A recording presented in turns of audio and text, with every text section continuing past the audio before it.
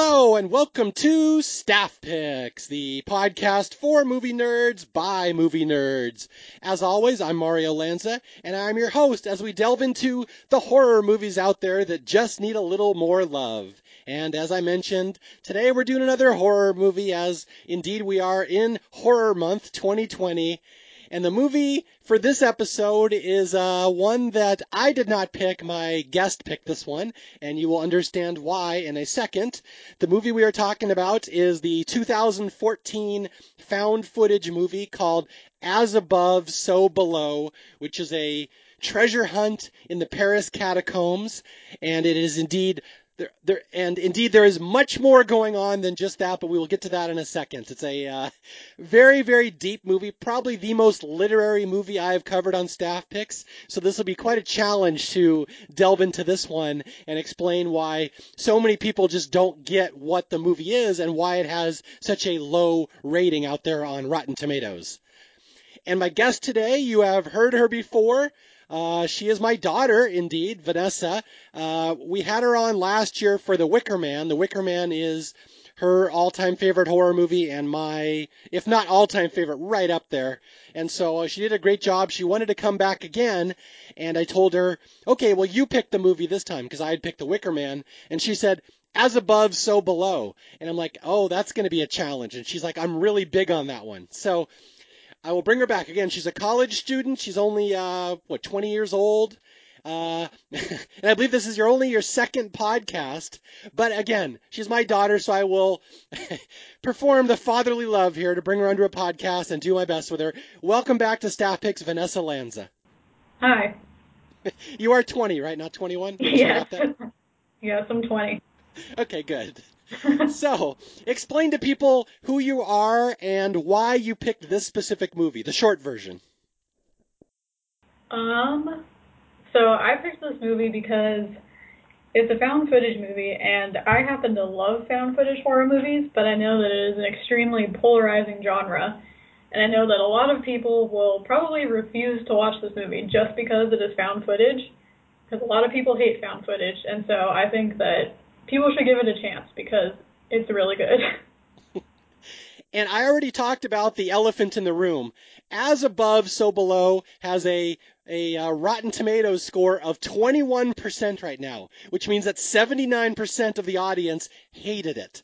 So, in as short a way as possible, why are all these people wrong? They're stupid. They can't handle found footage. That's right. That's my kid. Well done. Okay, I'll give you a little story here. Vanessa turned us on to this movie last year. She's always giving us, like, my wife and I know older horror movies. Vanessa knows no more modern ones. So she's forever giving us modern ones. Some we like, some we don't.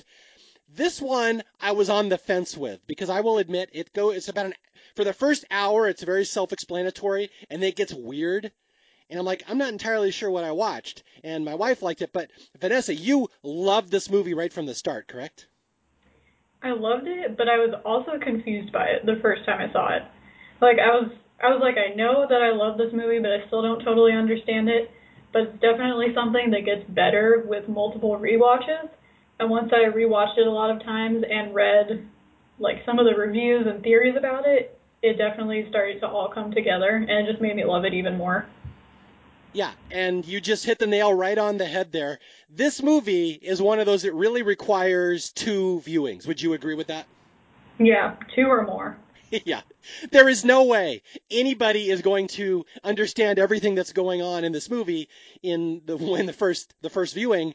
Now, why would that be, Vanessa? What is there about this movie that's so deep that people don't get right off the bat?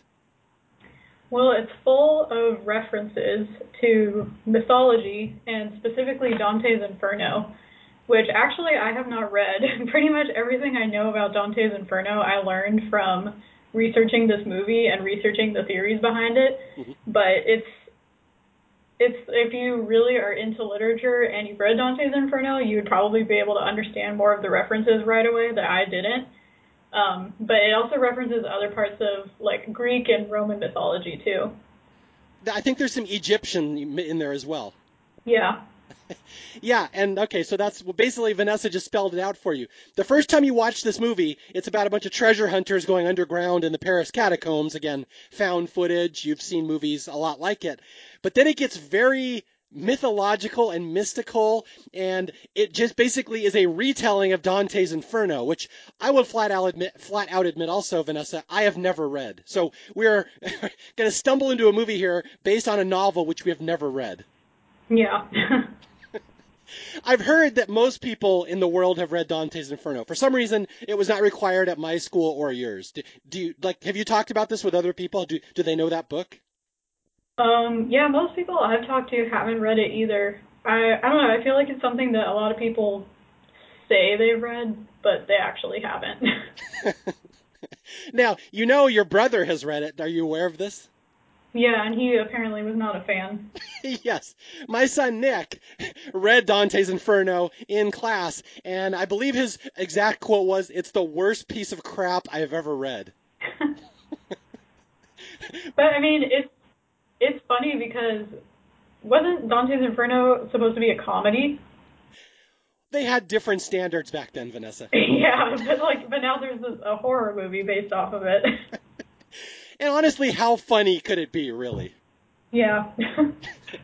Okay, to fill people in a little bit, Dante's Inferno is a 14th century epic written by Dante Alighieri. Is that how to pronounce it? Do you know? Yeah, I've heard Alighieri and Alighieri. Okay, and basically, yeah, it's the story of a man who goes to hell and passes through 9 rings of hell, these concentric rings, and he goes deeper and deeper and deeper. And at the end, he meets Satan and must atone for his sins. And that is a very rough outline of what this movie is, even though people don't realize that because it's so symbolic, I guess what the word would be. Yeah. So you watched this movie for the first time. How did you first hear about it? I think so. I'm addicted to Reddit, and I'm on the horror movie subreddit a lot. And I think that's how I first heard about it, is people were talking about it because for some reason Reddit loves this movie, even though it seems like most of the rest of the population has not heard of it or saw it and didn't like it.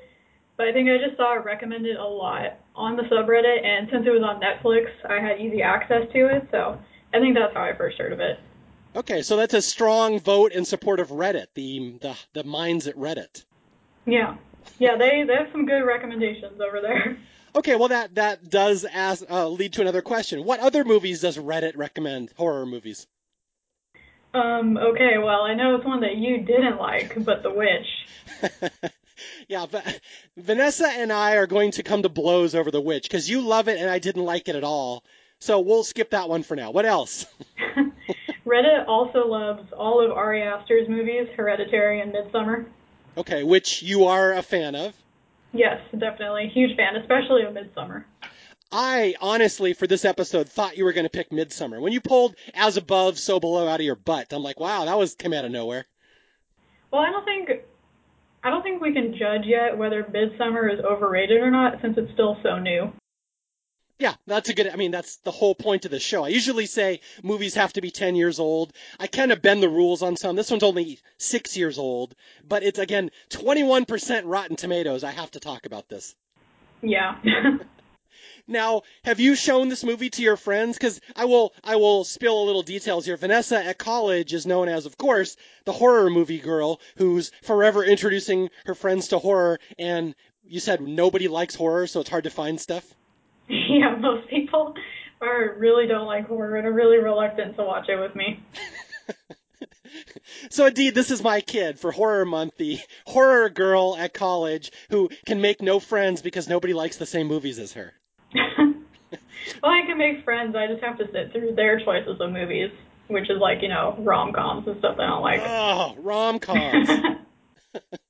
All right, good job. So I'm glad you said you have a roommate this year who likes horror movies, though, right? Yeah. And I just showed it to her a few days ago, and I was very happy because she really liked it. She really liked it, so she's not part of the 21%. Oh, Yeah. wait, she is. She is. Sorry, I Yeah, screwed that she up. is. Okay, so we are going to delve into the most literary, complicated movie I have ever done on Staff Picks. I hope you're aware of what you're getting into here, Missy. No, I'm not so sure. Well, just think it could be worse. It could be last time with the Wicker Man, and we could be discussing orgies. So it's probably much more comfortable to not discuss those. Yeah, I still haven't even listened to that cringe fest of an episode. Most people like it. A lot of people compliment it. They said you did a great job, so I'm sure you'll do well tonight. Okay. Oh, and one other thing about this movie is that you said found footage. So Mhm. is it correct most people of your age, your generation, don't like found footage movies anymore? Um, hmm. I feel like most people, other than like extreme horror nerds, aren't really familiar with like the concept of found footage. Like they know movies that are found footage, but if you say the term found footage to people, they don't really know what that means. But I do think that, like, I've heard a lot of people my age say that they did not like the Blair Witch Project, and the reasons being, like, sort of common among why people complain about found footage, like, oh, the camera was too shaky, like, boring, nothing happened, that kind of stuff. And there's a lot of people my age the same way. When Blair Witch came out, it was super polarizing. People loved it or hated it. So it's the same type of deal. Yeah. And you like Blair Witch, correct? Yeah, I pretty much love any found footage horror movie. To me, the found footage style just makes it even scarier. Yeah, I agree with you. I love most of them. Although you could make the argument this one isn't really found footage as it is first person. Yeah, I guess so. Because, the whole point of a found footage is someone died and you're watching their last moments. That's not really this movie. Yeah. But yeah, now that you mention it, I am shocked I have not done the Blair Witch Project yet on Staff Picks, because that is one so many people hate that movie, and I've been high on that since the day it came out. So thank you for reminding me of that one. I'm pretty sure I recommended it before. Okay, well, I actually think that was the movie you were going to pick if you didn't pick As Above, So Below. Yeah, maybe. We may have had this discussion. All right, so here we go. Get ready for a really in-depth discussion where we're talking about a 14th century poem or story which neither of us has read. We only know what we've read on the internet about it because there's apparently huge web pages dedicated to this movie explaining all the parallels with Dante's Inferno, correct? Yeah. Okay, good. All right, so this movie is the story of an archaeologist named Scarlett Marlowe. And I should point out, you are not an archaeologist. You are in college studying to be a paleontologist, which is the exact same thing, correct? No, completely different. What? But I am minoring in anthropology, so I have taken a couple of archaeology classes, and Scarlett is a terrible archaeologist. Now why? You're bashing our heroine already? She damages the artifacts. She's not respectful to the property. She goes trespassing everywhere. Yeah, Vanessa and I were talking about this movie the other night on the phone before the podcast, and we both agree the heroine is not especially heroic. Yeah, she's not very likable. Yeah, even though she beats the crap out of demons at one point, which is nice. Okay, here we go. We're going to walk through this movie, and I really hope people listen to this episode and then seek this movie out, because, again, I wasn't that thrilled with it the first time, but Vanessa kept telling me, read about it, research it online, see all the symbolism, see what they're doing with it, and what all the levels of hell mean. And boy, is this movie much different when you know what you're looking for. Yeah. Now, does it make you want to seek out Dante's Inferno and read it? Yeah, actually, kind of. Oh, that's not the answer I was expecting. Yeah, I mean, it sounds like an interesting story. The fact that it's a comedy keeps throwing me off. Well, again, there was tragedies and comedies back then, and tragedy was where everyone dies, and because he didn't die, it's a comedy. Yeah, I guess so. Okay, and just reminding you one more time that your brother compared that book to something that comes out of a dog's butt. Yeah, but he hates everything. He just hates books in general. You do know Nicholas very well, yes. I'm trying to get, for my listeners, I'm trying to get Nick, my son, on podcast on Staff Picks, and the problem is he's only seen like 4 movies. He doesn't watch movies, so it will be something involving Star Wars, which he knows inside and out, so it's not quite Dante's Inferno. Okay, here we go. So the movie starts, again, it's all shot in first person. It's this woman, Scarlett Marlowe, archaeologist, going out and she's basically hunting for treasure. And so the movie is her holding a camera or wearing a camera, filming herself, and it's like a documentary she's making, correct? Yeah, she's basically her ultimate goal is to find the Philosopher's Stone. Oh yeah, that's another thing about this movie. It involves a lot of knowledge about alchemy. Okay, now explain to people what alchemy is.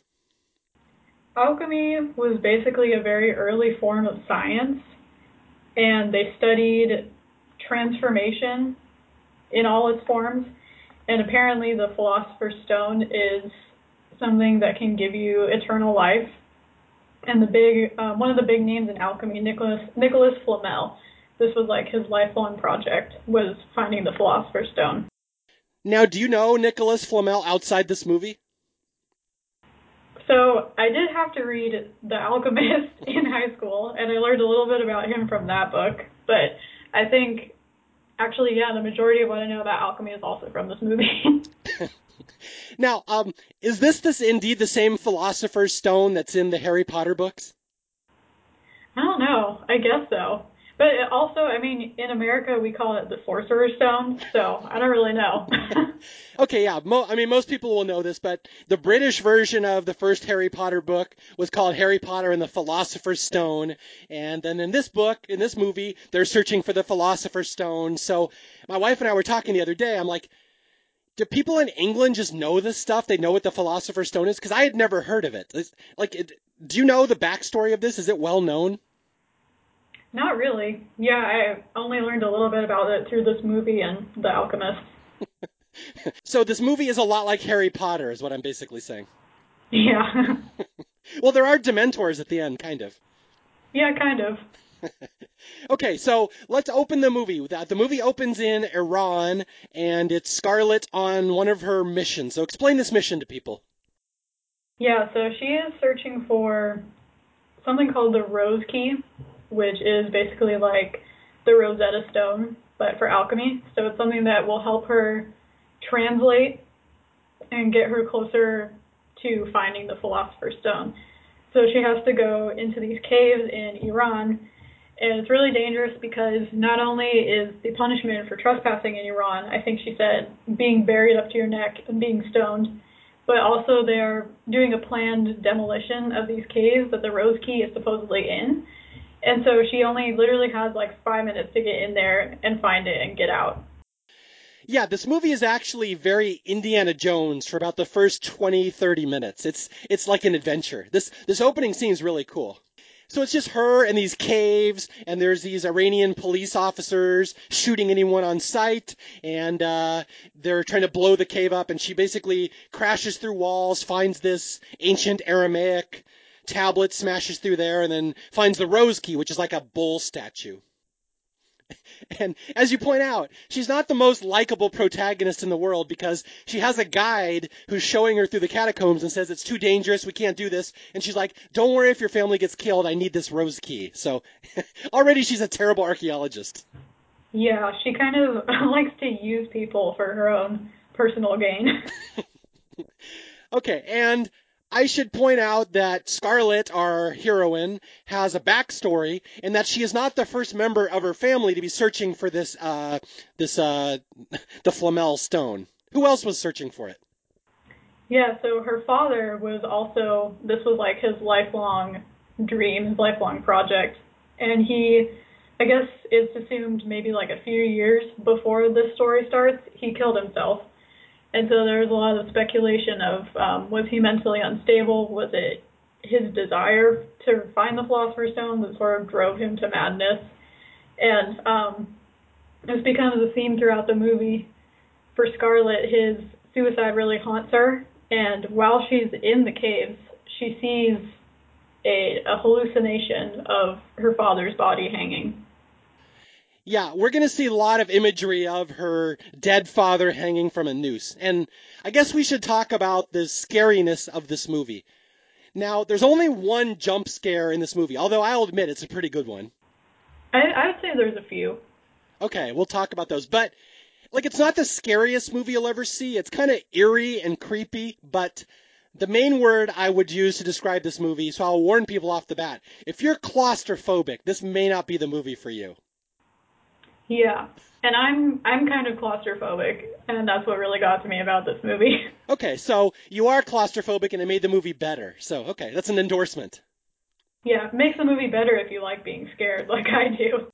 Yeah, there's a lot of shots in this movie of people crawling through the narrowest stone tunnels where they barely have any room to breathe. And, like, I'm just watching them shocked that the actors were doing this because this movie was really filmed in caves. Like, right, this wasn't on a soundstage. This was actually filmed in the Paris catacombs, and yeah, apparently a lot of the actors were getting claustrophobic on set. Yeah, no kidding. Okay, the Paris catacombs. Let's talk about those for a second. We're going to go down to those in a second. Almost the entire movie takes place in the Paris catacombs. What are the Paris catacombs, in case people don't know this? So in Paris, I think during the plague, they started to become overwhelmed with the amount of dead bodies that were filling up in cemeteries. And so what they did is they built these catacombs and they basically buried a bunch of people underground in them and sort of built some of the walls of the catacombs actually out of the bones. So you can actually still visit them today, and it's just these like miles and miles of tunnels underground under Paris, and they're just filled with bones. And I guess we should tell our story of shame here that several years ago, the Lanza family was in Paris for a couple of days, and we meant to go in the Paris catacombs, and we decided not to because the line was too long. So, does that haunt you as a future paleontologist / archaeology minor? Well, I mean, we went to the Rome ones, so I don't feel totally cheated. But yeah, apparently the Paris catacombs, this really cool underground exhibit, just bones and skeletons and skulls everywhere. Very notorious place. This movie was, did you say this, the first movie ever allowed to be filmed down there? I think it was, yeah. I think it was a big deal because it was the first movie that got permission. Yeah, so if you've never visited the Paris catacombs like the Lanza family, you can watch this movie and it's basically the same thing. Okay, so Scarlett has escaped this cave in Iran with the rose key, and basically her guide tells her this is very important for later in the movie. He warns her, Scarlett, you must be more careful. You are so much like your father. But his quest was a path to madness. Yeah, and he tells her that everyone who searches for the Philosopher's Stone ends up dead. Yep, so those are the kind of stakes we're looking for, or we're looking at here. Although, just reminded me right now, the other movie this movie reminds me of a little bit is Indiana Jones and the Last Crusade. Are you aware? You're familiar with that one? I mean, I've definitely seen it. I get kind of all the Indiana Jones movies mixed up in my head. Okay, I'll fully admit I'm a crappy father if you don't know this one. This is one of my favorite movies. This is the one where they search for the Holy Grail, the cup that had Christ's blood, and at the end there's a Templar knight guarding the tomb, and Indiana Jones has to do a leap of faith, and there's all these tests. It's very similar to this movie at times. Well, and I've seen a lot of people say that it's also similar to Tomb Raider, which I've never seen Tomb Raider. Yeah, Tomb Raider was a video game first and then a movie. So yeah, that was like an action thing. But yeah, Tomb Raider, Indiana Jones. In fact, Indiana Jones even has the tie-in that his father he spent his entire life searching for the Grail, and then young Indiana had to take it over. So it's very similar to this. Okay, so here we go. That's Scarlett's first mission. Now we go to Paris for the rest of the movie, and we meet Scarlett. Now she's on her next mission. Now we're finally looking for the Philosopher's Stone. Okay, so explain this. We meet her. She's with a cameraman named Benji who's filming her, and she kind of gives her life story. Yeah, so she explains Benji is the person, she's making a documentary and Benji is her cameraman. And she's just explaining that she is an archaeologist, she's a professor in London, she has 2 PhDs, one in archaeology and one in symbology, and a master's in chemistry. And she's a black belt in Krav Maga, and she speaks like a billion languages. She's a type A. Yeah, basically. Yeah, so she will one up anybody. Anyway, she's our hero, and she's here in Paris looking for the Philosopher's Stone, and she explains it's an elusive substance, this like a chemical that this guy Nicholas Flamel created. And what does it do? It turns metals into gold, and it can heal people. Yeah, it can give you eternal life. Okay, wow, this is very close to the Holy Grail. Wow, okay. Okay, so we get a whole backstory. She goes to Nicholas Flamel's house in Paris. She says, this guy was the greatest alchemist ever. He designed the stone. When he died, the grave robbers tried to break into his grave, and he was gone, right? Yeah, him and his wife were both missing.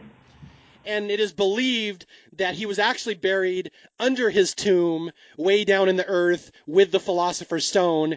I think she believes only her father has figured this out through all the riddles and clues over the years.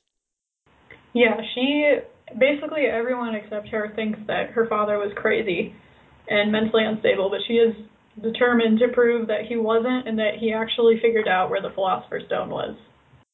Okay, and there's one catch. She's in Paris. She knows where the Philosopher's Stone is. She knows where all the clues are to its location.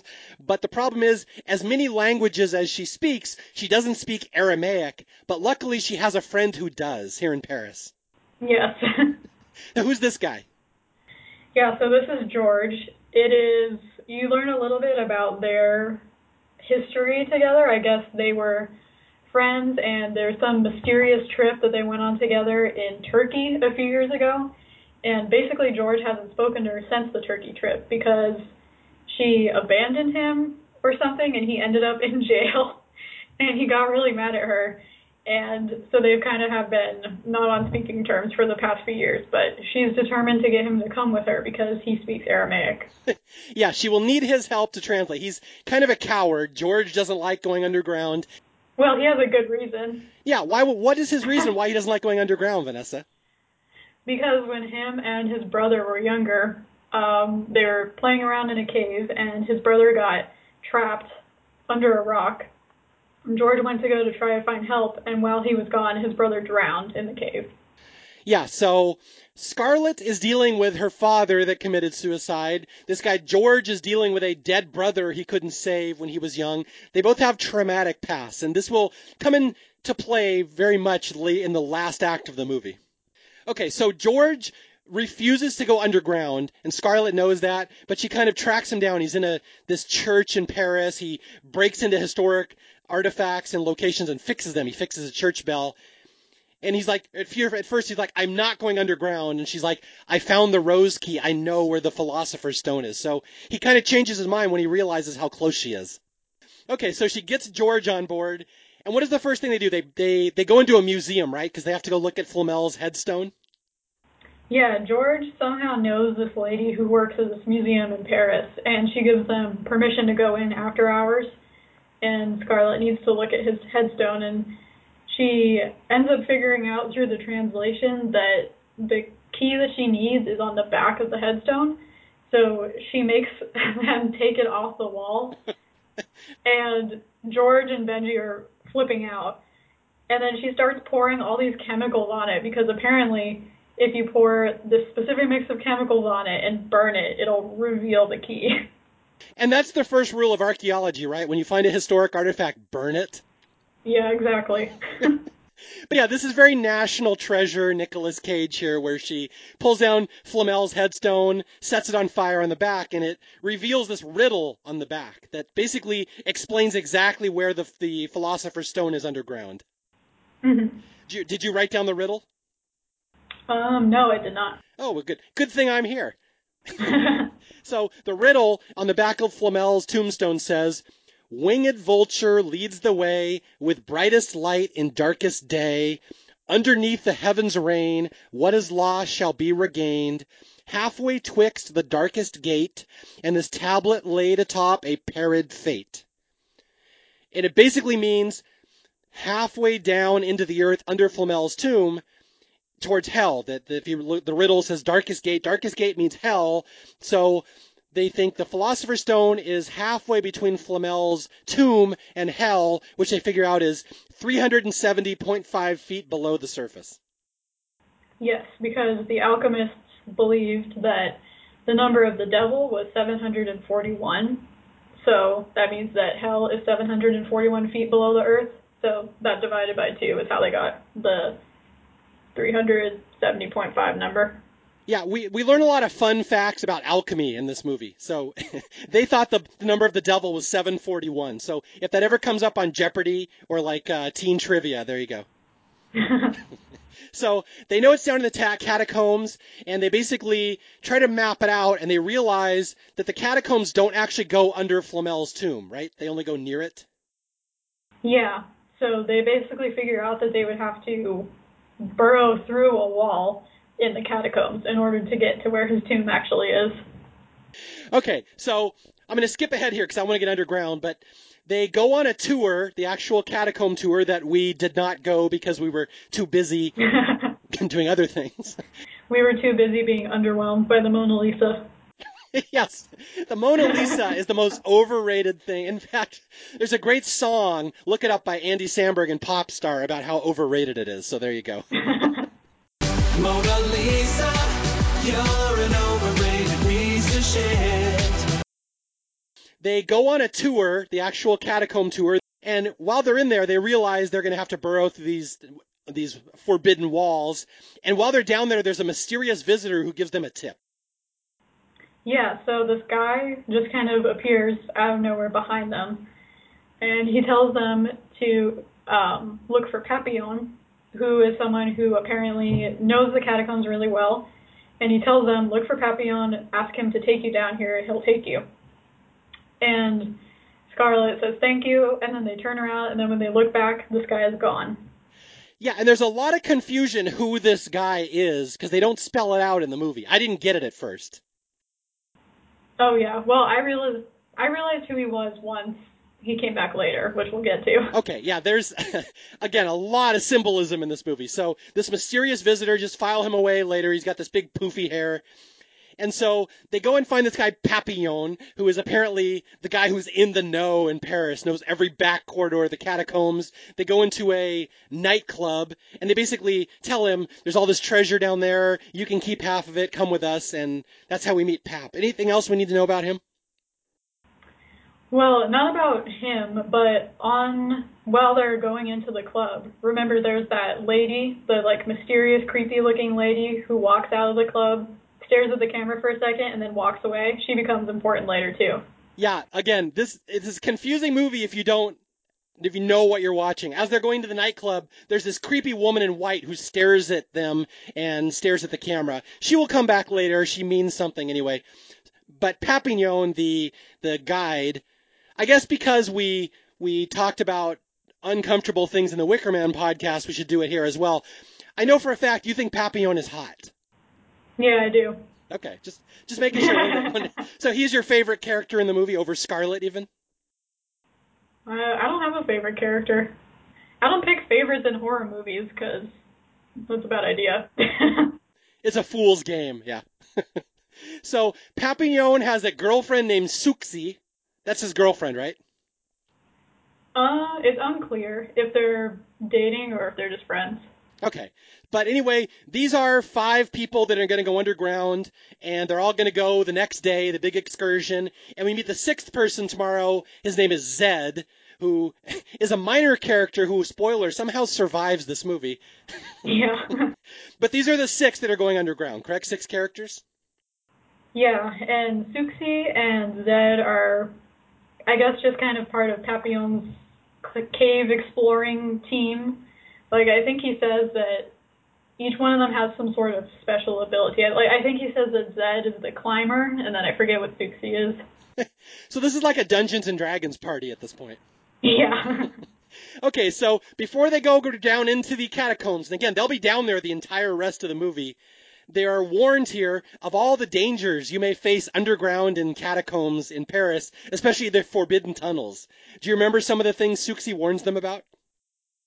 Yeah, if you run out of batteries in your headlamp, you'll get lost and you'll die. If you get hurt and you can't move, you'll die. If you run out of water or food, you'll die. Yeah, okay, so it'll be pitch dark. They need batteries. If you run out of supplies, batteries, food, you will die. It's very claustrophobic. You might get stuck. Also, it's illegal to go down there, so the cops could arrest them. Also, on top of that, there's bats, rats, drowning, and bugs. Yeah. And as we'll get into in the movie, also the gates of hell, which they are not aware of yet. Okay, so let's go down to the entrance. So this is their entrance. They have all their spelunking supplies, their rappelling stuff, and helmets and lights, and they all have helmet cams, which is why this becomes a found footage movie, basically. Yeah. And also, I think he has like a full-on camera that he's also recording everyone with. Yeah, and really the entire rest of this movie is first person and chaotic, and there's a lot being said in different accents, including things in different languages. So I highly recommend you turn on the subtitles the first time you watch this movie, because you will have no idea what's going on half the time. Okay, so let's talk about their entrance down into the tunnels. Where do they go? So they have to find this secret entrance that's basically under this tunnel, and it's really, really tiny. Like, it's literally only as wide as one person. They have to kind of, each one by one, snake their way down there. And yeah, so they go down a hillside through a broken fence, go along these train tracks into this old train tunnel, and like Vanessa said, it's a little hole about the size of like a manhole cover that they have to climb in the side of this railroad track. And it's right from the start, George, the one nervous one, who, remember, his brother died in a cave, drowned. George is like, I'm not going in there, there's no way. And what does our heroine Scarlett say? She keeps, every time George tries to tell Papillon, I'm not going, Scarlett keeps saying, yes, he is, yes, he is. Very sympathetic to her friend with the dead brother. Yeah. So, yeah, Scarlett needs George to translate the Aramaic, but he doesn't want to go down there. But that will all be for naught, because at one point a cop catches them trying to go in the tunnel, tries to, arrest them, and Papillon throws a smoke bomb and distracts the cop. They slip into the tunnel. The cop doesn't want to go in there because it's dangerous. And so from here on out, they cannot turn back. All they can do is go forward into the tunnels. Yeah, so George basically just had to jump down there with everyone else among all the chaos, and now he's kind of stuck down there. Which, I mean, I feel like that was a little bit on him, because he didn't want to go into the cave, but yet he went as far with them as to be right near the entrance. I feel like I would have turned back before then. That's a good point. It is kind of on him. Yeah. I refuse to go. I will just walk all the way up to the entrance, way down this tunnel, and then refuse, but I'll go all the way as far as right up to the entrance. Okay, so they are now inside the tunnels, and inside we see Papillon has a graffiti signature. He just writes Pap, because he's the king of these tunnels, and we see it all over the walls because he's been down here so much. Okay, so let's explain the first room. Yeah, this part really freaks me out. So when they're walking through the tunnels, at first Papillon finds warm candles on the ground, and then he says, oh, that means there's people down here. And then they walk a little bit further, and there's this room where this group of women are standing. I think they're naked, or just wearing some, like, underwear, basically.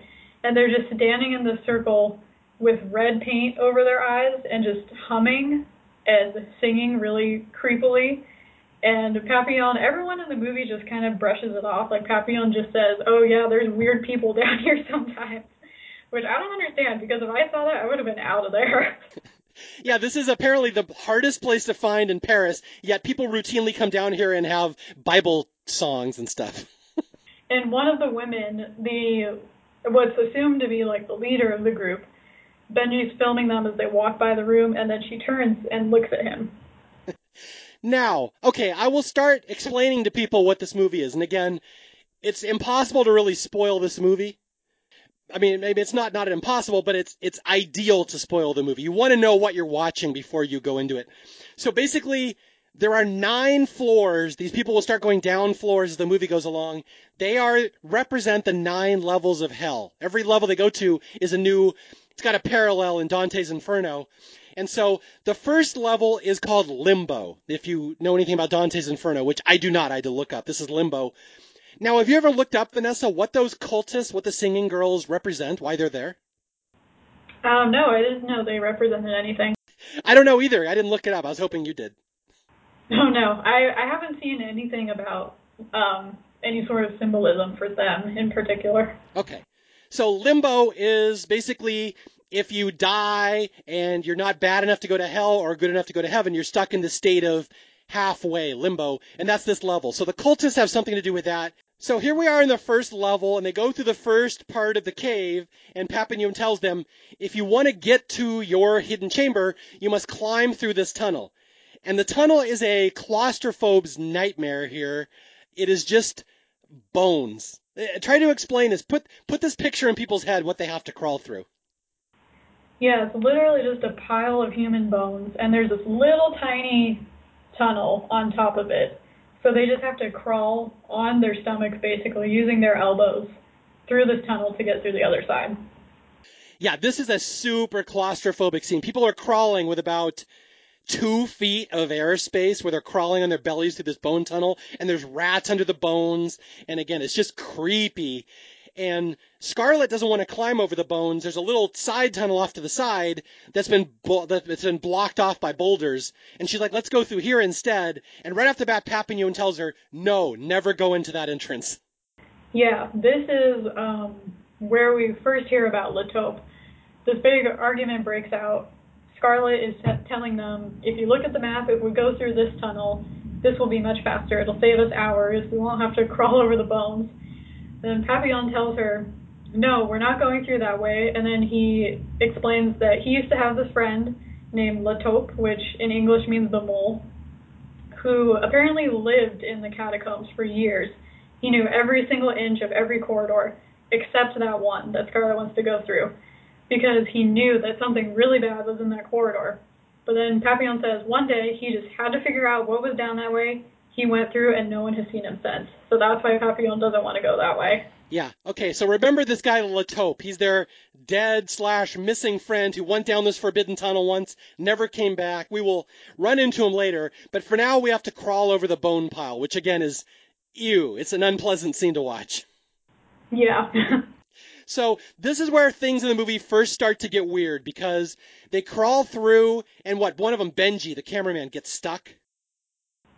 Yeah, Benji gets stuck somehow, and he starts panicking, hyperventilating, and in the background you can hear the cultists singing, and their singing starts getting louder, and it's just a very, I don't know how to describe it. It's a very panicky scene. But somehow at the end, Benji gets pulled out. But as he gets pulled out, this bone tunnel collapses and basically traps them inside, which is a claustrophobe's worst nightmare. Trapped in the catacombs with your entrance cut off.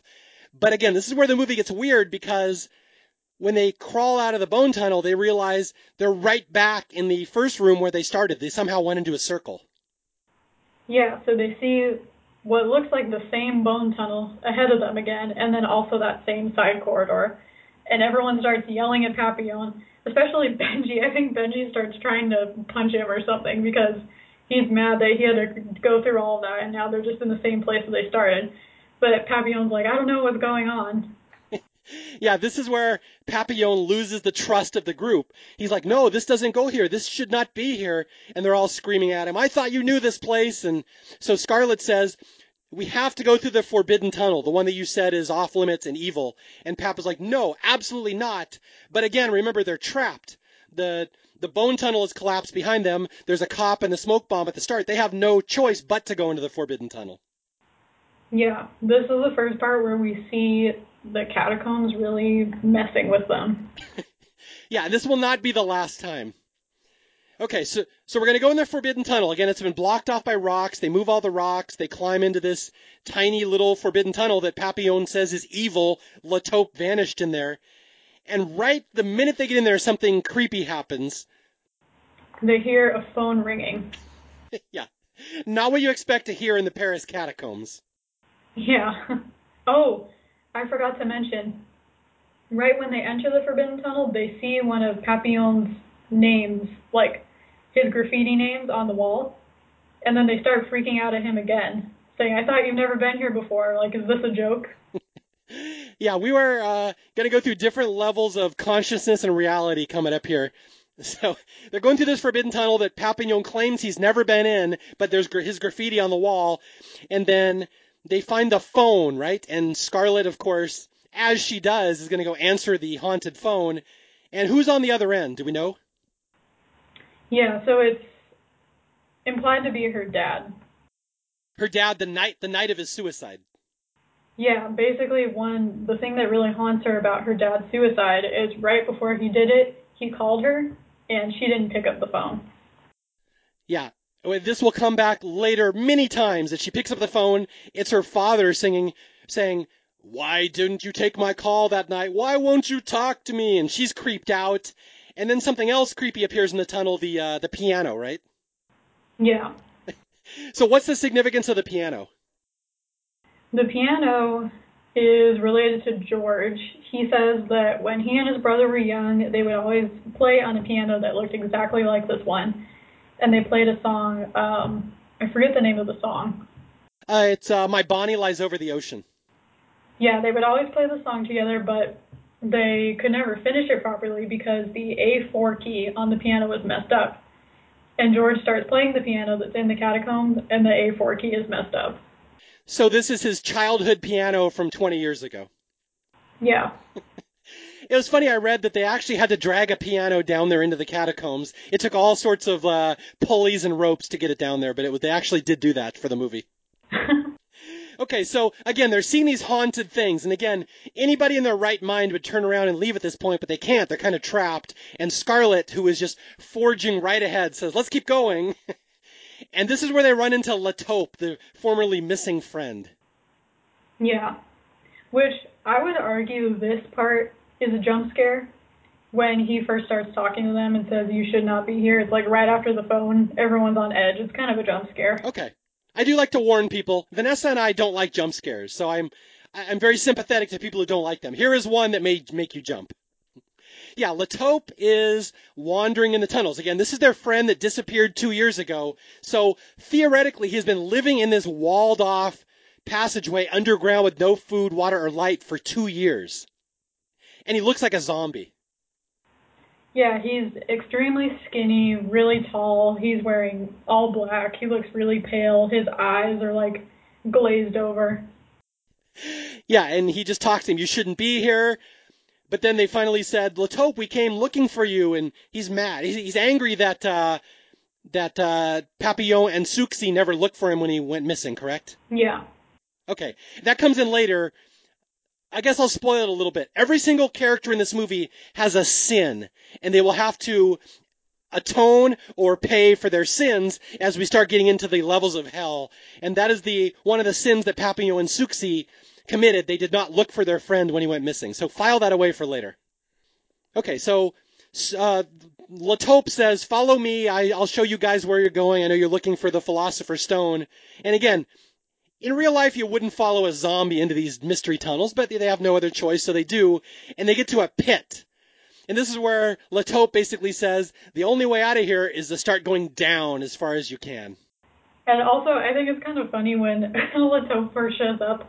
I think Souxi says "ça va" to him, which basically means like "you good."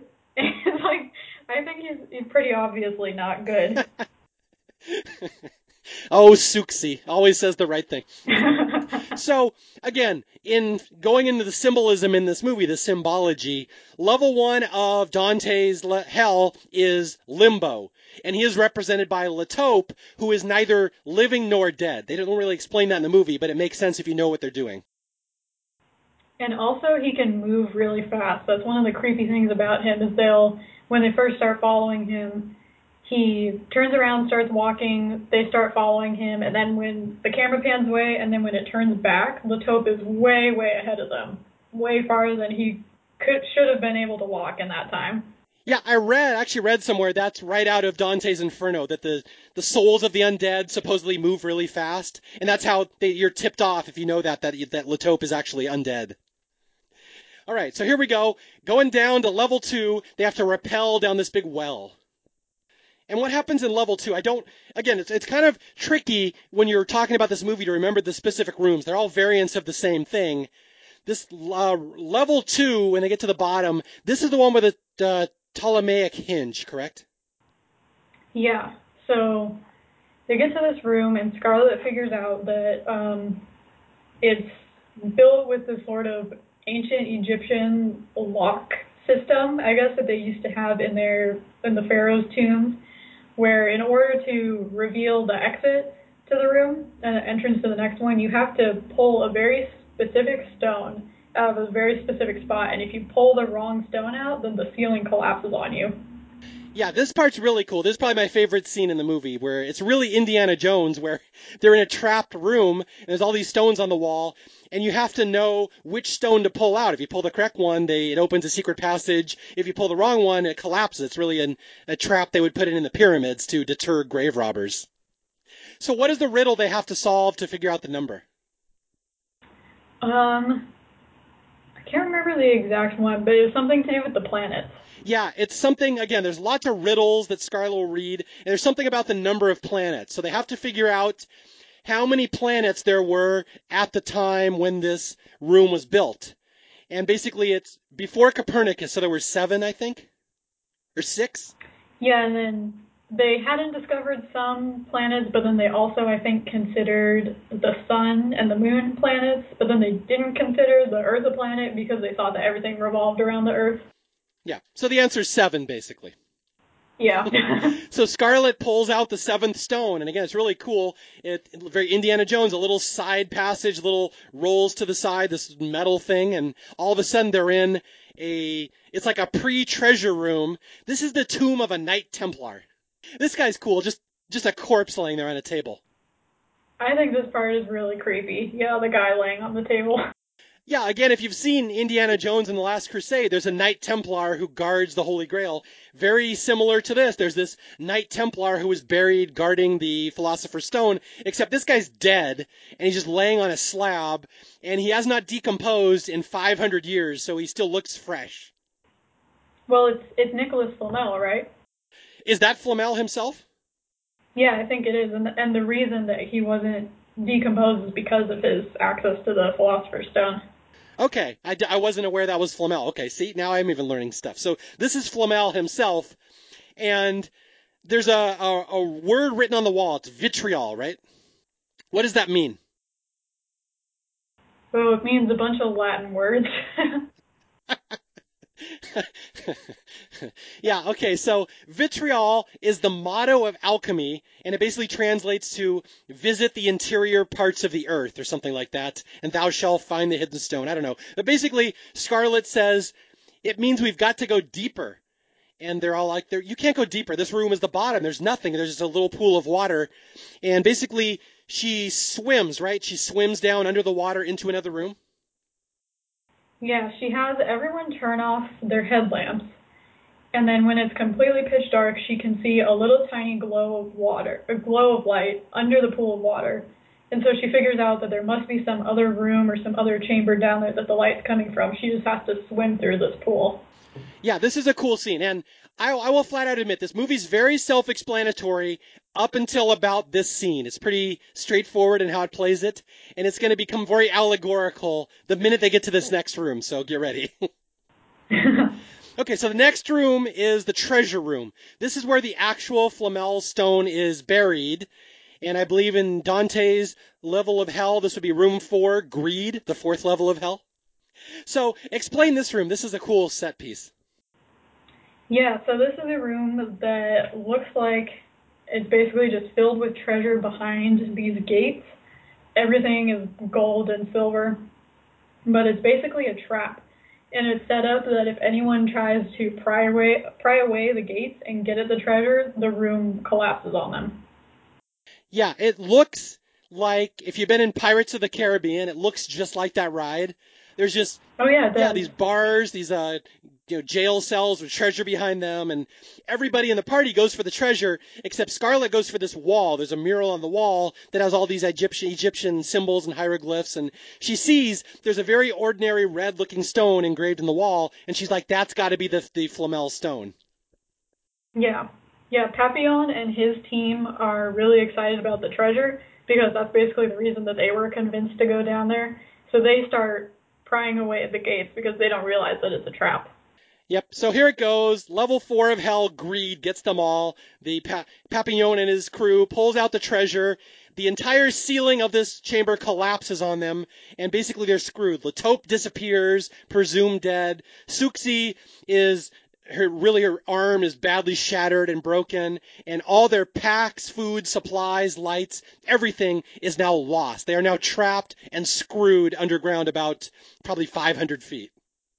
Yeah, everything becomes buried under the ceiling that fell. But they do have one weapon at their disposal, Vanessa, because she now has the Philosopher's Stone. She pried it off the wall. Scarlet, this is what she came down here for, and she knows it has healing properties. Yeah, so she's actually able to use it to heal Suxi's arm. Yeah, so basically we go back to the regular party of 6. They're all still alive. She has the Philosopher's Stone, but there's no way out of this chamber. And again, this is where the movie is going to start getting weird. This is where it loses people. We are almost exactly 1 hour into the movie, and the next 30 minutes are going to be bonkers. Okay, so how do they get out of this room? So they have to jump, or not jump, they have to rappel further down, right? Well, this is where we get the title of the movie. Scarlet knows, well, even though we fell for the trap and they trapped us in here, when they built this chamber, they had to allow themselves some kind of back door to get out of here. And she sees a mural on the wall that says, it's like a picture that represents as above, so below. Yeah, basically meaning that what you see on the surface, it exists below the surface too. Yeah, okay, here we go. I'm going to try my best. I apologize if I confuse anybody. As above, so below, she explains, is the phrase that's the key to all magic. And she says it means what is within me is also outside of me. As it is on earth, so it is in heaven. So I am, so are my cells, so are my atoms, so is God. As I believe the world to be, so it is. And she realizes the symbol meaning as above, so below. If there's a door on the ceiling, there must be a door on the floor as well. And she starts pounding rocks on the floor through these puddles, and she finds a hidden chamber under them. And so they rappel down. Now they're in the 5th level of hell, which is anger and wrath, which is a bad sign. And again, they don't explain this that you're in levels of the hell. You have to kind of read this afterwards to see how they're doing it in the movie. But they get down. Right here on this level, they see a sign that says, "Abandon all hope, ye who enter here," which is historically the sign on the gates of the entrance to hell. Yeah, and it's in a very narrow and short chamber that they have to go through, so they have to crawl. And then Scarlet points out that also in mythology it says that they will be made to crawl on their bellies into the kingdom of darkness. Yeah. If you know your Bible, if you know your historical fiction and stuff, there's a lot of stuff they're going to throw at you here that's very true to real life mythology. But yeah, so now they're in hell, and now basically every room they hit is a mirror image of a room they've hit before. It's just somehow reversed or a little different. So what happens here? There's more swimming underwater. They're all backtracking. They wind up with the tomb of the dead soldier with Flamel again. But this time they find another body in there with Flamel. This is Latope. Yeah, and also this time Flamel's body is rotting. Oh, I didn't notice that. Yeah. Okay, yeah. So Flamel is now rotting, and now, again, they're in a bizarre parallel world here, and the movie doesn't spell it out, except Latope is here, and Latope is going to commit our first murder of the movie. Yeah, so Latope is acting weird.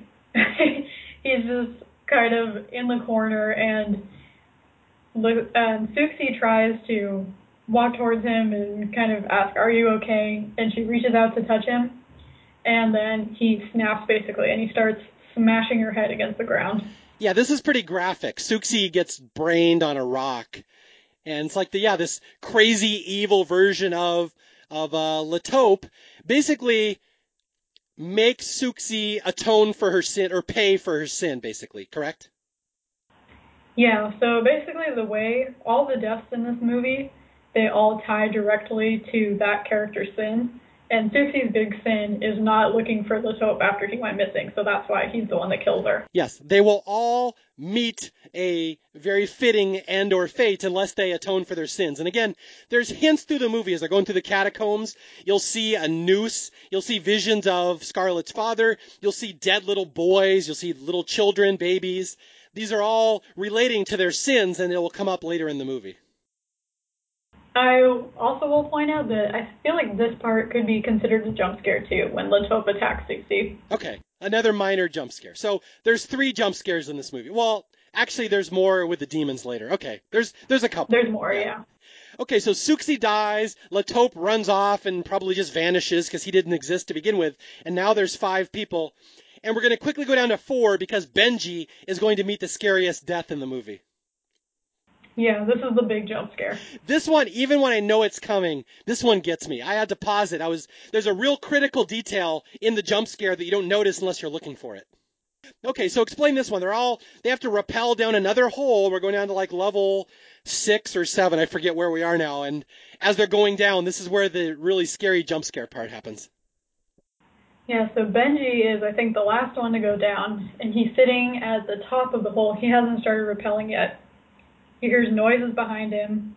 He, like all characters in horror movies, asks who's there, like they're gonna answer. And then the jump scare happens. And it happens really fast, so yeah, it is hard to see. But it's the creepy lady who was in the cult. Yeah, who was in the cult group and also was the lady who stared at him as they were walking into the club. She appears and she pushes him down the tunnel. Yeah, as Benji's gonna rappel down this giant well, she just out of nowhere pops up right in his face and either scares him or pushes him. You said push, I can't tell what happens. Oh, I assumed that she pushed him, but yeah, I guess we don't know for sure. Okay, so Benji, the cameraman, goes flying down this well, head first, breaks his neck on the bottom. It's horrible. But there's a very critical detail in that jump scare, and I had to read about this on the internet. I'm like, why does Benji die? Because Benji never has a sin. He never has a chance to atone for his sin. And I've read a lot of interpretations why he dies. Have you read up on this? Yeah, so it looks like when she appears that she's holding a baby. And so a lot of people have theorized, again, it's never really confirmed by the movie, but a lot of people have theorized that his sin is that he had a child with this woman and he never admitted that it was his. And so that's why she killed him. Yeah, it could be that, or he forced her to have an abortion or something and they killed the baby. But again, it's all interpretational. They don't spell it out in the movie. You have to go read about it or think about it afterwards, why this woman with a baby kills him. And once you figure out the rest of the movie, you realize his sin has something to do with the baby. But they never do spell it out, which I wish they would a little. But that jump scare, that's hardcore. That one will get you. Yeah, that's definitely the major one. And you don't even notice the baby unless you pause it. That's the kind of catch here. Yeah, I didn't know about the baby either until I read about it after. Yeah, even when I was looking for it, I was showing Mom, and we were watching it tonight. I'm like, she's holding a baby, and Mom's like, are you sure? I'm like, that's what they say. It's hard to tell. Yeah. But you do hear a baby crying as they're going through the catacombs earlier. It kind of ties in. Oh, I never noticed that. Oh, yeah, that's why we have subtitles, Vanessa. You got to turn those on. So you can see baby crying in background. So anyway, we've lost 2 of the members. Now everyone's starting to panic. And they have to crawl back through over the bone tunnel at the beginning, the exact same one as before. And now George starts seeing visions of his dead brother underneath the bones as if he's like under ice, and it's really creepy.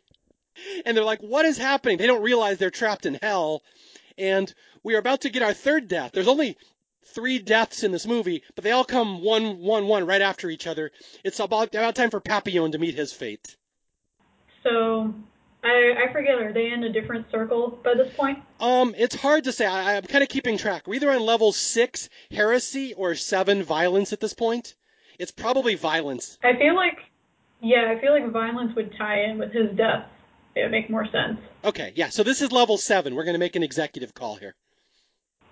So what does he see? So, they're walking around this corner. They hear fire and screaming in the distance. They see this glow coming from around the corner, which is really cool and really creepy. I have to point out that the way this movie uses sound is really effective. There's a lot of like really atmospheric background sounds going on that make it even creepier. And this is one of the parts where they do that. I was going to say all the reviews mention that. The reviews that are not the 79% of people who hate it, the ones who love this movie, always comment on the sound. It's really effective. Yeah, so they hear this echoey, screaming fire in the background. They slowly make their way around this corner, and they see a car that's on fire. And there's a guy sitting in the car, which he is the same guy that showed up at the beginning in the catacombs and told them to find Papillon. Yeah, I never caught that until my third viewing. That's the same kid. Yeah. That explains a lot, because the first time you watch this movie, Papillon just dies, and you're like, what the hell just happened?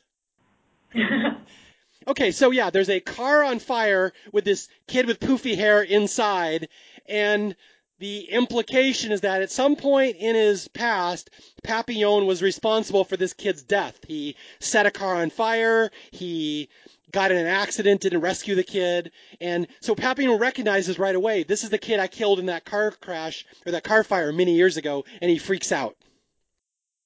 Yeah, the theory that I've heard the most is that he like drove drunk and caused an accident which killed this guy. Oh, that makes sense too. Yeah, I like that. Yeah, so he immediately sees that guy and he does not repent for his sins. He starts screaming, "No, it wasn't my fault. I didn't do it. It wasn't my fault." Which is a bad thing to do when you're in hell. Deny your sin. Yeah. Yeah, this is the only real special effect in the movie. That Papillon sees the guy in the burning car, says, I didn't do it, it wasn't my fault, I'm not responsible. And all of a sudden, the car like implodes and pulls into the earth and pulls Papillon with it. Which you know, Vanessa, I know I like this movie and you don't. Papillon was just dragged to hell. Oh yeah, haha. That's right. Little drag me to hell action here. I mean, he was already in hell, so. He was dragged further into hell. But yeah, Papillon gets pulled into the earth, and basically he is engulfed by the earth with only his calves and feet sticking out of the ground. It's a really creepy image, and I did not know until I researched this that that is historically accurate for the book Dante's Inferno. Yeah, that's an actual real punishment that happens in the book. On the 7th level of hell, violence, the punishment is to be pulled into the earth so only your feet stick out of the ground. So it's very historically accurate. And again, the first time you see it, you go, what the hell had just happened? But it's, again, that's why you need to watch this movie twice or understand what's going on. And also, we forgot to mention, towards the beginning when we first meet Papillon and his crew, there's a very brief part where the camera focuses in on Papillon's hand, and he has a really bad, like, burn scar on his hand. And I think it's Benji that asks Zed, like, what happened to his hand, and then Zed says, oh, we don't talk about that with him. And now you can kind of figure out that that's where he got that scar from this accident. This movie's a fun little puzzle box. I love, the more I watch it, the more I learn about it. I'm really glad you recommended this one. Okay, so now there's only 3 people left. Scarlett, the main hero, George, the translator who's terrified of being underground and had accidentally killed his brother, and Zed, the red shirt from Star Trek, who somehow is going to survive this movie. All right, so here we go. They go down a couple more tunnels and layers, and we're basically at the finale of the movie here almost. I forgot how fast it sneaks up on you. This is only like a 90-minute movie. This is the Death Chamber, level 9, Treachery, where they basically meet the devil. I think this part's really cool and creepy too. They go past this room and there's a black hooded figure sitting in a chair on the opposite end of the room. And as they're making their way through it, he slowly starts to get up and turn around. He's a Dementor. But yeah, the interpretation of this movie, again, if you don't know this is Dante's Inferno, you have no idea what's going on. This is the bottom level of hell. That is the devil himself. You don't really get a good look at him, but he's rising from his chair and turning to look at them. This is not where they want to be. Well, and it's interesting because their like representation of the devil is different than what I think most people think of when they think of the devil. They don't really think of him as a black hooded figure. They think of him as the red guy with the horns. But this representation of the devil is completely different. I would assume this is probably how he's portrayed in Dante's Inferno. Probably. So they're in the devil's chamber, and it's really dark and creepy, and almost all their lights are out of batteries, so you can't really see what's going on here. And there's all these stone figures on the walls, which are like the souls of the damned, screaming in anguish. It's really creepy. And this is another jump scare in the movie. One of the stone figures comes out of the wall and attacks George. Yeah, okay, I got to talk about this because I had to look this one up. This stone figure, like a golem, comes out of the wall, attacks George, and basically bites him in the throat, rips his throat out. I don't know if you've read about this. I was just noticing this the other day, that I read that some website says in Dante's Inferno, that is the punishment for murder, is having your soul ripped out by this specific demon, or having your throat ripped out by this specific demon. So what happens to George is his punishment for quote unquote killing his brother. That's the violence punishment. Oh, so he was actually supposed to die. He was supposed to die. George will be healed here by the Philosopher's Stone, but he's supposed to die here because that's the punishment for murder. He has never accepted responsibility for killing his brother. Interesting. Yeah, so I thought that was cool. So he has his throat torn out, and Scarlet and Zed grab George and pull him to safety before the devil can come get them, and they go off in a little side chamber. And this is where Scarlet is starting to realize what's going on. Oh my God, we're all paying for our sins. We're in hell. And she's kind of putting the pieces together in her head. And she realizes she has committed a sin while she is down here. It's one of the sins we have not talked about. The 8th level of hell is fraud. She has committed fraud, and she realizes that right now. Yeah, so she realizes, she goes to try to heal George with the Philosopher's Stone, the same one that she used on Suxi, and she realizes it's not working because it's a decoy stone. And she has to repent for taking this one by running back to that chamber and returning it.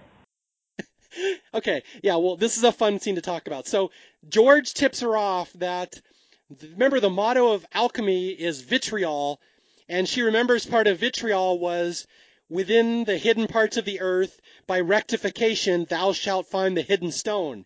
And she's like, oh my God, there's a hidden stone. The one I grabbed is not the real one. I have to rectify that. So she basically has to go in reverse everything she just did over the last half hour, go past all the rooms, and in the process, she kicks a little demon butt. Yeah. It's really funny because when they're first going through it, everyone's all scared and freaking out. And then when she's running back, she's literally just punching them in the face. Well, she does know Krav Maga, so perhaps that's part of it. Yeah, that's true. It's a very frantic scene of her rushing back, going up like 4 levels to get back to the treasure room so she can put the Flamel stone back where it belongs. And she goes, hidden stone, there's something, a hidden stone. Where the heck is the hidden stone? And she looks down and there's a mirror and she sees her face and she realizes, oh my God, I'm the hidden stone.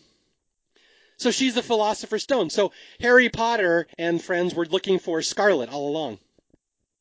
Yeah, I guess so.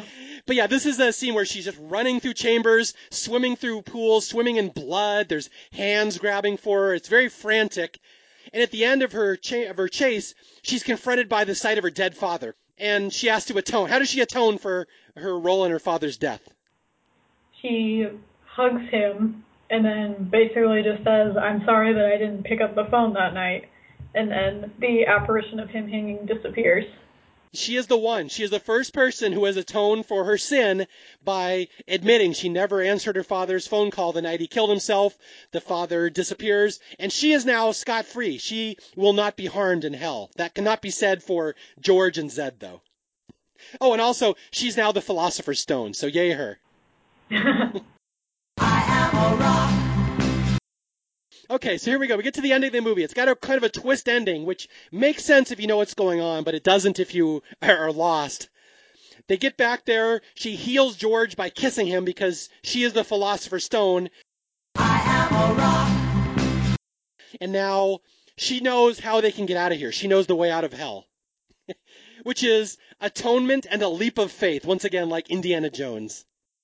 Yeah, they come upon this final big tunnel. They basically have no other options because they are being kind of chased by these hooded figures coming from where they came, and there's no other exits to this room they're in. There's just this tunnel. And she figures out that they have to jump, but before they jump, they have to admit their sins. Admit and confess. Yeah, they and so they go around. They're at this. It's a bottomless well. They're going to have to do a leap of faith. And Scarlett knows. She knows what they're in. Now we're in hell.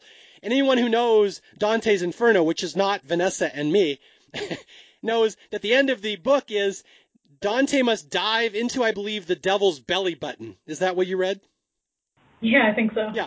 The only way out is down. So you go into the devil and then down, and that's how you get out. And that's the whole point of this movie. They have to keep going down and down and down in levels of hell before they will be able to arise on the surface of the earth. So they'll have to jump, but now they confess their sins. And Scarlett says, I never answered my father's phone call the night he died. And George says, I tried to rescue my brother, but I got lost and gave up, so I was kind of responsible for his death. And then Zed, who has had no character development this whole movie, says, I have a kid I never took responsibility for. All right, go Zed. And then what? They all just hold hands and jump down? Yeah.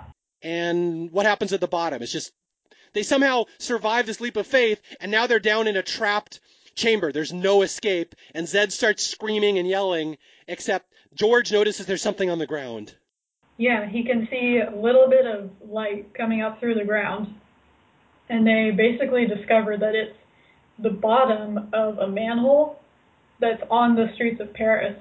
So what they have to do is they're basically upside down right now.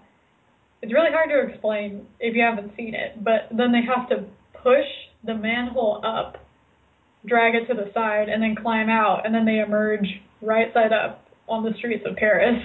Yes, once again, in befitting the slogan of Dante's Inferno, you must go down to get out. They push down on a manhole cover. It somehow pops up on the surface of Paris, and when they pop up, they're in an upside-down world, which is like they've escaped, but the world is all of a sudden upside down, and the camera then slowly rotates back to normal. And they don't explain it. Like, if you've just watching this movie, you don't know it's Dante's Inferno, you're like, what the hell just happened? Yeah, it's really ambiguous, like whether they really are back to the normal Earth or if this is some like alternate dimension version of Paris, because you basically see no one else in that final shot besides them. Like the streets are really empty, but it's unclear if that's because this is some like weird dimension or if it's just because it's nighttime, because you can see that it's dark. So the ending is kind of unclear. Yeah, and I have seen people argue their interpretation of the ending is, oh, they're dead. They're now in limbo and purgatory, which I don't think is correct, but I know some people interpret the ending that way, and I guess the movie works that way as well, but I don't think that's the correct interpretation. I think they survived. They just went through a weird, bizarre version of hell they weren't expecting. Yeah, I think they did end up back on regular Earth. Yeah, and really that's the end of the movie. And that's why I say this movie's so baffling the first time you watch it, because they don't spell out it's Dante's Inferno or the 9 levels of hell. But when you know that, it's such a different movie, and that's why I think explains the 21% success ratio. I was flabbergasted when I saw it was only 21%. I'm like, wow, are that many people missing this movie? Like they don't really get what's going on? Yeah, well, I don't even think it's just that. I think it's because number one, it's a horror movie, and number two, it's found footage. Okay, so combine those two plus the ambiguous ending plus just the weirdness of the story. And it's not a movie for all people, but again, just the fact that you went and researched it afterwards, and there's all these websites out there explaining how genius this movie is, and most people just don't realize it. Yeah, now I can say there are very few movies I've read about more than this one after I watched it, because it's like you need to read the supplemental materials to really get it. Then you go back and watch it again, and you really do see how genius it is. Yeah, and then you pick up on all the foreshadowing, like the guy that told them to find Papillon, and the creepy lady that saw them in the club, and then even the apparition of her father that Scarlett saw in Iran at the very beginning. Even that was it was showing like how the catacombs were messing with her already. It is the path to madness, as they said. Well, I will say the genius of this movie even extends to the poster. And Vanessa and I were just talking about this the other night. There's a very famous historical drawing of what Dante's hell looks like, the concentric levels of hell, and it really tapers down almost like a funnel to the bottom. And if you look at the poster to this movie, it's the Eiffel Tower tipped upside down, and it looks just like the Dante's Inferno drawing, which you wouldn't realize unless you went looking for it. So it's very intentional, all the symbolism and stuff. It's just a really cool movie. You kind of have to research a little. Now, was this movie a hit? Did you read about it? Was it like a big hit or anything? I don't think it was. I don't think it was like a total flop, but I don't think it was a big hit. Yeah, I guess the 21% kind of answers that question. Yeah. And really, that's the movie. Scarlett lives to fight another day, perhaps wiser, perhaps a little more responsible in her archaeology tactics. Yeah, but she got all these people killed, so. Yes. She killed 3 people, but she became the Philosopher's Stone, so that's probably a good trade-off for her. You win some, you lose some. Yeah, that'll probably get her tenure somewhere. And George has accepted the guilt for his brother, and we don't care about Zed. I have no idea. Maybe Zed went home to work on his Robert De Niro impression. Yeah. Yeah, literally at the end of the movie, Zed just like walks away. Like the final shot is George and Scarlett hugging, and then Zed just walks away. I cannot believe he didn't die. In any other movie, Zed is dead 15 minutes in. I feel like they only had him survive just so they wouldn't have just the 2 main characters survive. Well, also, this is a comedy, just like Dante's Inferno, so. Yeah, that's true. So once again, that's As Above, So Below. I really hope we explain that to people satisfactorily. That was a tough one to do. There was a lot of notes on that, and it's very hectic and frantic as you're watching it. But if you can look through that, there's a real gem of a movie hidden here that I think really people need to go appreciate. Yeah, and it's on Netflix, so it's easy to access. That's correct. I even watched it. One of the few movies I've ever watched on streaming. We watched it on Netflix. So anything else you want to add about the world of alchemy or archaeology before we sign off? I don't think so. Other than, if you're an archaeologist, do not destroy stuff. Yeah, and don't trespass. I mean, Indiana Jones was at least trying to put it in a museum. Scarlett was just being a jerk. I don't know, Indiana Jones was a pretty bad archaeologist too. Now why? Okay, you're talking smack about Indy? What did he do that's so wrong? He was disrespectful to the people and trespassed. But he killed Nazis. Come on. I will not have you besmirched Indiana Jones. Dr. Indiana Jones to you. I mean, technically Hitler killed a Nazi because he killed himself, so. Hey, you officially pulled off the first Hitler joke on Staff Picks. Thank you. Okay, well, once again, I want to thank you for joining me. Vanessa's busy at one of the few colleges that's actually doing in-person learning, and so far, no one's getting sick. So thank you for joining me and taking time out of your busy day, and I look forward to talking to you again next year for our 3rd episode on Staff Picks. Maybe I'll do Midsummer next year. Perhaps you will, or perhaps I'll pick one. I'll slasher movie. No. Vanessa hates slashers, and there's a couple of my favorites she does not appreciate, like Halloween, Drag Me to Hell, The Evil Dead. What else?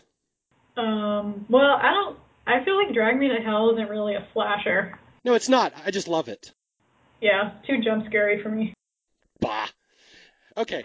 Anyway, thanks, Vanessa. I will talk to you soon. And once again, my name is Mario Lanza. This is Staff Picks. If you need to reach me, you can reach me at staffpickspodcast@gmail.com or on Twitter @MarioJLanza.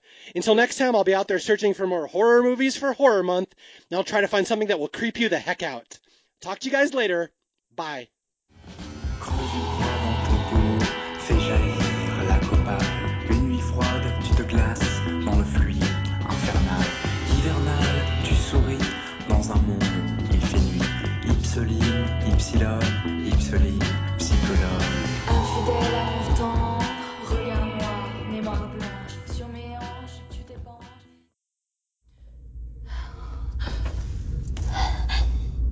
And they shall be made to crawl on their bellies to enter the kingdom of darkness.